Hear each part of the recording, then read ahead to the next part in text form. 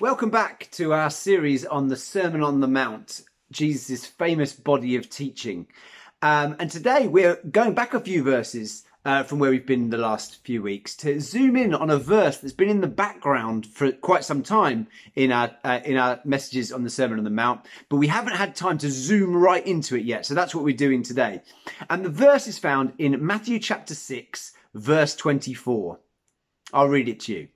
This is what Jesus says. No one can serve two masters, for you will hate one and love the other. You will be devoted to one and despise the other. You cannot serve God and be enslaved to money. Now, a month or so ago, we looked at Jesus' teachings and instructions about storing up treasures in heaven, not on earth. And in Matthew chapter 6, verse 20, just a few verses back from our verse today, Jesus makes the point that one reason for us storing up treasures in heaven, not on earth, is that treasures on earth, like money and possessions, for example, are incredibly vulnerable. He points out that moths and thieves can take them away, and I suppose a number of other things can too. Then for the last few weeks, we've spent our time looking at the subject specifically of worry. And last week, Jonathan pointed out that the things we are most devoted to tend to be the things that we worry about the most. Now, what this means is that while God provides the things we need, is if we are overly obsessed by clothes, food, drink, again, we could link those to earthly treasures, money, which is what we'll be talking about today. If we get overly obsessed by them, whatever God provides for us, well, we're still going to inevitably worry because that's where our devotions will lie. And so right between these two bits of teaching is this verse we see today, which focuses in on this topic. I'm sure, as I've already mentioned, kind of joins and ties these two passages together, and it really focuses in on the heart of the matter, I suppose, when it comes to earthly treasures, money. And I'd like to spend our time today looking at this topic, but not necessarily focusing on money, but really, I suppose, focusing away from money. I want to redirect our attention on a much better source of our affections, our attention, and our devotion, and that's to God himself.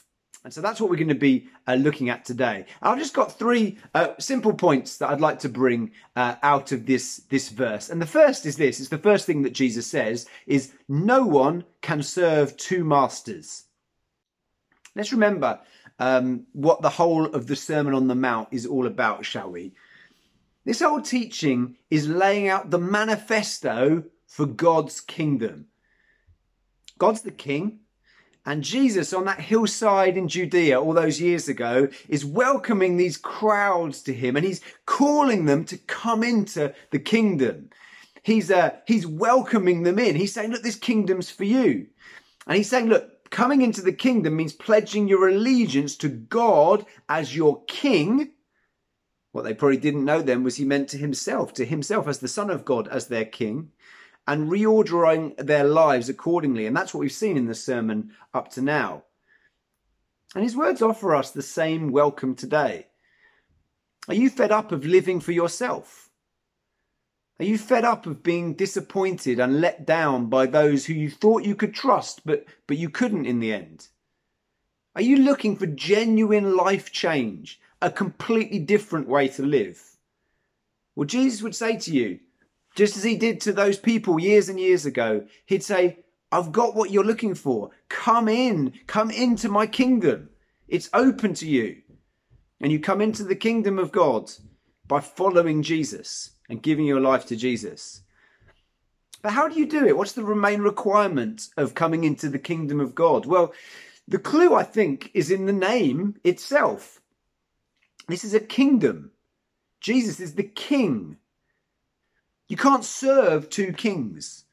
You could be kind of on amicable terms with two kings. You could kind of appreciate the merits of two different kingdoms. But your allegiance must decisively lie with one of them and one alone. And there's lots about this that strikes against the modern mindset. We as a culture generally hate commitment. It's a feature of the 21st century Western world. We hate putting our lives in other people's hands. We hate other people making our decisions for us. I could talk at length about the pros and cons of this kind of response to commitment, but I don't have time for that. So all I'm going to simply say is this, that the Bible consistently paints God as a king of the type I've just been saying, one who demands commitment and allegiance to him and to him alone. I want to be clear. I'm not saying that God is like a human king in weakness or fallibility. I'm definitely not saying he's like a human king in corruptibility. No, not at all. He's not like a human king in aloofness either. Jesus clarifies this in the Sermon on the Mount. As he says, come into the kingdom, he immediately says, well, but know this, the king is a father. He's not a king far away. He's a king who comes close, who cares for us, who cares for his subjects, even calls us his children. So in all those ways, he's not like a human king, but he is like a human king in that he asks for nothing short of undivided loyalty and allegiance. It might strike against our cultural preferences, but that's how the Bible paints it. You want to be in this kingdom? You want to be in God's kingdom? Well, it means bowing to him as king. And as you do that, it means you're rejecting all other kings, queens, masters, idols, overriding commitments, priorities, call them what you will. One of the stories in the Bible, I think, that spells this out most clearly is found in 1 Kings chapter 18 in the Old Testament. And at that time, Israel, they were quite literally the people of God, the people of Yahweh. But in this occasion, they're kind of sitting between two stools, really. They're kind of fond of God. They have this traditional commitment to him, and there are benefits of worshipping God. Yet they're also quite enamored by this new deity, this deity called Baal, that some of their neighbors seem to follow and worship. And so what happens is, in verse 21 of 1 Kings 18, Elijah, who's a prophet of Yahweh, a prophet of God, he stands on a mountain, a bit like Jesus does in our passage in the Sermon on the Mount. And he calls out to the Israelites this. This is what he says. He shouts out, "How much longer will you waver, hobbling between two opinions? If the Lord is God, follow him. But if Baal is God, then follow him." I guess that not many of you are tempted to follow the ancient Canaanite deity Baal as you're listening to this. But we have all sorts of other Baals in our culture and in our lives. And they're trying to tell us the same thing, that we can share our allegiances. And for us, Elijah's challenge would come loud and clear today. If the Lord is God, if Jesus is God, follow him. If something else is God, if something else is better, we'll follow them. But you can't do both. Jesus puts it like this: no one can serve two masters. So firstly, Jesus lays out this general point. This is a kingdom. There is a king. It's him alone or it's him not at all. And so this challenge, it challenges us to reject all other kings, but then he goes in to highlight one specific competitor to his throne. And as we've seen, that is money. And the second thing we see then is that money is often God's main competitor in our lives. Again, this isn't unique to this part of the Bible. This is something that is taught over and over again throughout Scripture. And money is often presented in this way as the main competitor that there could be for our loyalties. Now, I just need to be clear here about what I mean. By money, Jesus is not just talking about physical currency. He's also including the stuff that you could buy with that physical currency. So by money, I'm kind of talking about money and possessions, I guess here. The earthly treasures that he talked about a little earlier in the sermon. And that's how I'll be referring to it as we go along. And so these things, these earthly treasures, these money and possessions, they're not just presented by Jesus as things we might fill our lives with, or maybe things we might use from time to time. They're presented as competing kings, competing masters, intent on claiming our loyalty and getting us to bow the knee to them, forsaking all others in the process. But why pick on this particular element of life then? Why does Jesus single out money? There are all sorts of other masters or kings or idols that he could talk about. What is it about money that's particularly dangerous? I think one of the things that we could say is that King Money leads us in completely the opposite direction to King Jesus. He has completely the opposite set of values to the one who rules the kingdom of God. If we follow him, I suppose we could say our life will go in completely the opposite direction. They have opposing agendas, these kingdoms. As Jesus says in today's verse, any other master will ultimately lead you away from God, but it seems that money does that most obviously and perhaps even most dramatically. Let's think about it for a second. Let's think about King Jesus and King Money then. What are their goals for our lives? What do they want for their subjects? Well, God, King Jesus, he wants us to firstly depend on him for our joy, doesn't he? He wants us to depend on him for our security and for our satisfaction and for our identity and for our purpose. Well, what about King Money? What does King Money want to do? Well, actually, King Money wants us to do the same, but for him, which is the opposite. He wants us to depend on money for our joy, for our satisfaction, for our security, for our identity, for our purpose. Think of the insurance advert that tries to convince you that if you lose your money or your stuff, you've lost everything. Think of the brand name product that tells you that unless you wear me, you'll be nobody, you'll be nothing. Think of the vision of life presents to us that the goal of life must be that house, that car, that job, that standard of living. It is the polar opposite message. And though we might try to take all of this on board and still call ourselves Christians, we can't have both things. Either our joy and our security and our identity and our purpose is ultimately in Jesus, or it comes from our money and stuff. We've got to choose. Let's look at another thing. King Jesus, in the kingdom of God, he wants us to live lives of love. That means lives that are centered on other people. That's King Jesus. What about King Money? Complete opposite. Money, and obsession with money, drives our attention right to ourselves. It's my money. Those are my things. Mine, mine, mine. That's the slogan of the kingdom of money. I've been amazed as a parent seeing how quickly my young children develop a concept of exclusive ownership.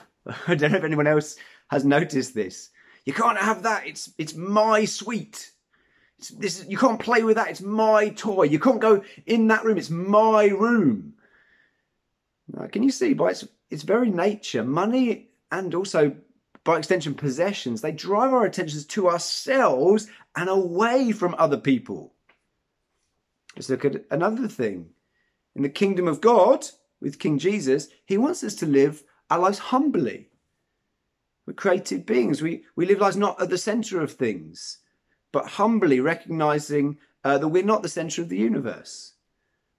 And in a sense, the ultimate crime in the kingdom of God is pride, is arrogance. But the kingdom of money, that thrives on pride and arrogance. Don't know if you've noticed, but money and possessions quickly move from being things that we need, or even things that we could use, I suppose, to becoming symbols of our status. They puff us up. We have more stuff, so we automatically think we're better than people who don't have as much stuff. We see someone else who has more stuff and we think we need to catch up with them. We need to play that game to prove ourselves. It's all stoking pride. Those who serve King Money are rarely humble. Let's look at one more. In the kingdom of God, King Jesus, he wants us to value this life that we live, but to understand that it's just a small subsection of the reality that there is. God the King, He wants to open our eyes, take off the blinkers to the fact that reality is so much broader and wider than what we can see and hear and taste and touch and smell. No, there's more than that. There's this other reality where God is. Call it heaven. And it infuses this world with meaning. And ultimately, King Jesus tells us that this reality, heaven, will come down to earth and usher in this entirely new type of life. Our King Jesus, he wants to fix our eyes on this bigger version of reality and for us to live as subjects of in his kingdom with that reality in mind. What about King Money? Again, the opposite. If you focus on money and possessions, it means to fix your mind very firmly on the here and now and on the material bubble that is instantly accessible to us through our senses. These are earthly treasures, and they drive our attention to just thinking about the earth in isolation, about what we can experience today, or about what we can accumulate during our lifetimes. A servant of money will not have any care for reality as the Bible presents it. A servant of money won't see life as lived in the light of heaven, soaked in the presence of God. No, it's got so attuned to the shine of gold that it can no longer notice or even tune into the frequency of that greater glory of the heavenly reality that even now, if we notice, is invading this reality. They're completely different, completely polar opposite worlds. These kings have totally different agendas. This is not a challenge that can wait until you're a bit older or until you've had a bit of time to have a bit of money and work out what to do with it. No, this is for now. No one can serve two masters, for you will hate one and love the other. You will be devoted to one and despise the other. You cannot serve God and be enslaved to money. So practically, what does this mean for us? What can we do to serve King Jesus and reject King Money? Well, whatever I say in the time we have left will have to be simple. It will have to be a blanket statement. And I recognise that something like that needs more nuance. There'll be different people in different situations. It could be taken a bit too far and all of those sort of things. But actually, I'm not sorry for the fact that I'm going to give you a blanket statement, something quite blunt now as a practical application, because actually when Jesus gets practical with teaching like this, which he often does in the New Testament, he usually gives us one simple, bald and usually unqualified thing for us to do to make sure we get our loyalties right here. We find one example of it in Luke's version of the teaching on treasures in heaven that we've already looked at. This is what he says. Sell your possessions and give to those in need. This will store up treasure for you in heaven. Now, I could leave this completely to your conscience in how you apply this.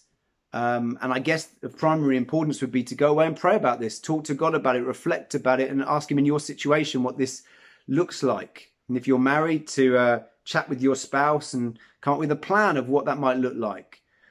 But with that said, to provide a framework to those conversations and prayers, I just want to finish by giving 4 pieces of practical advice, I guess, that I could give on this topic of what giving away your money might look like. Number 1, make your giving systematic and regular. It's good to be spontaneously generous. That's really important.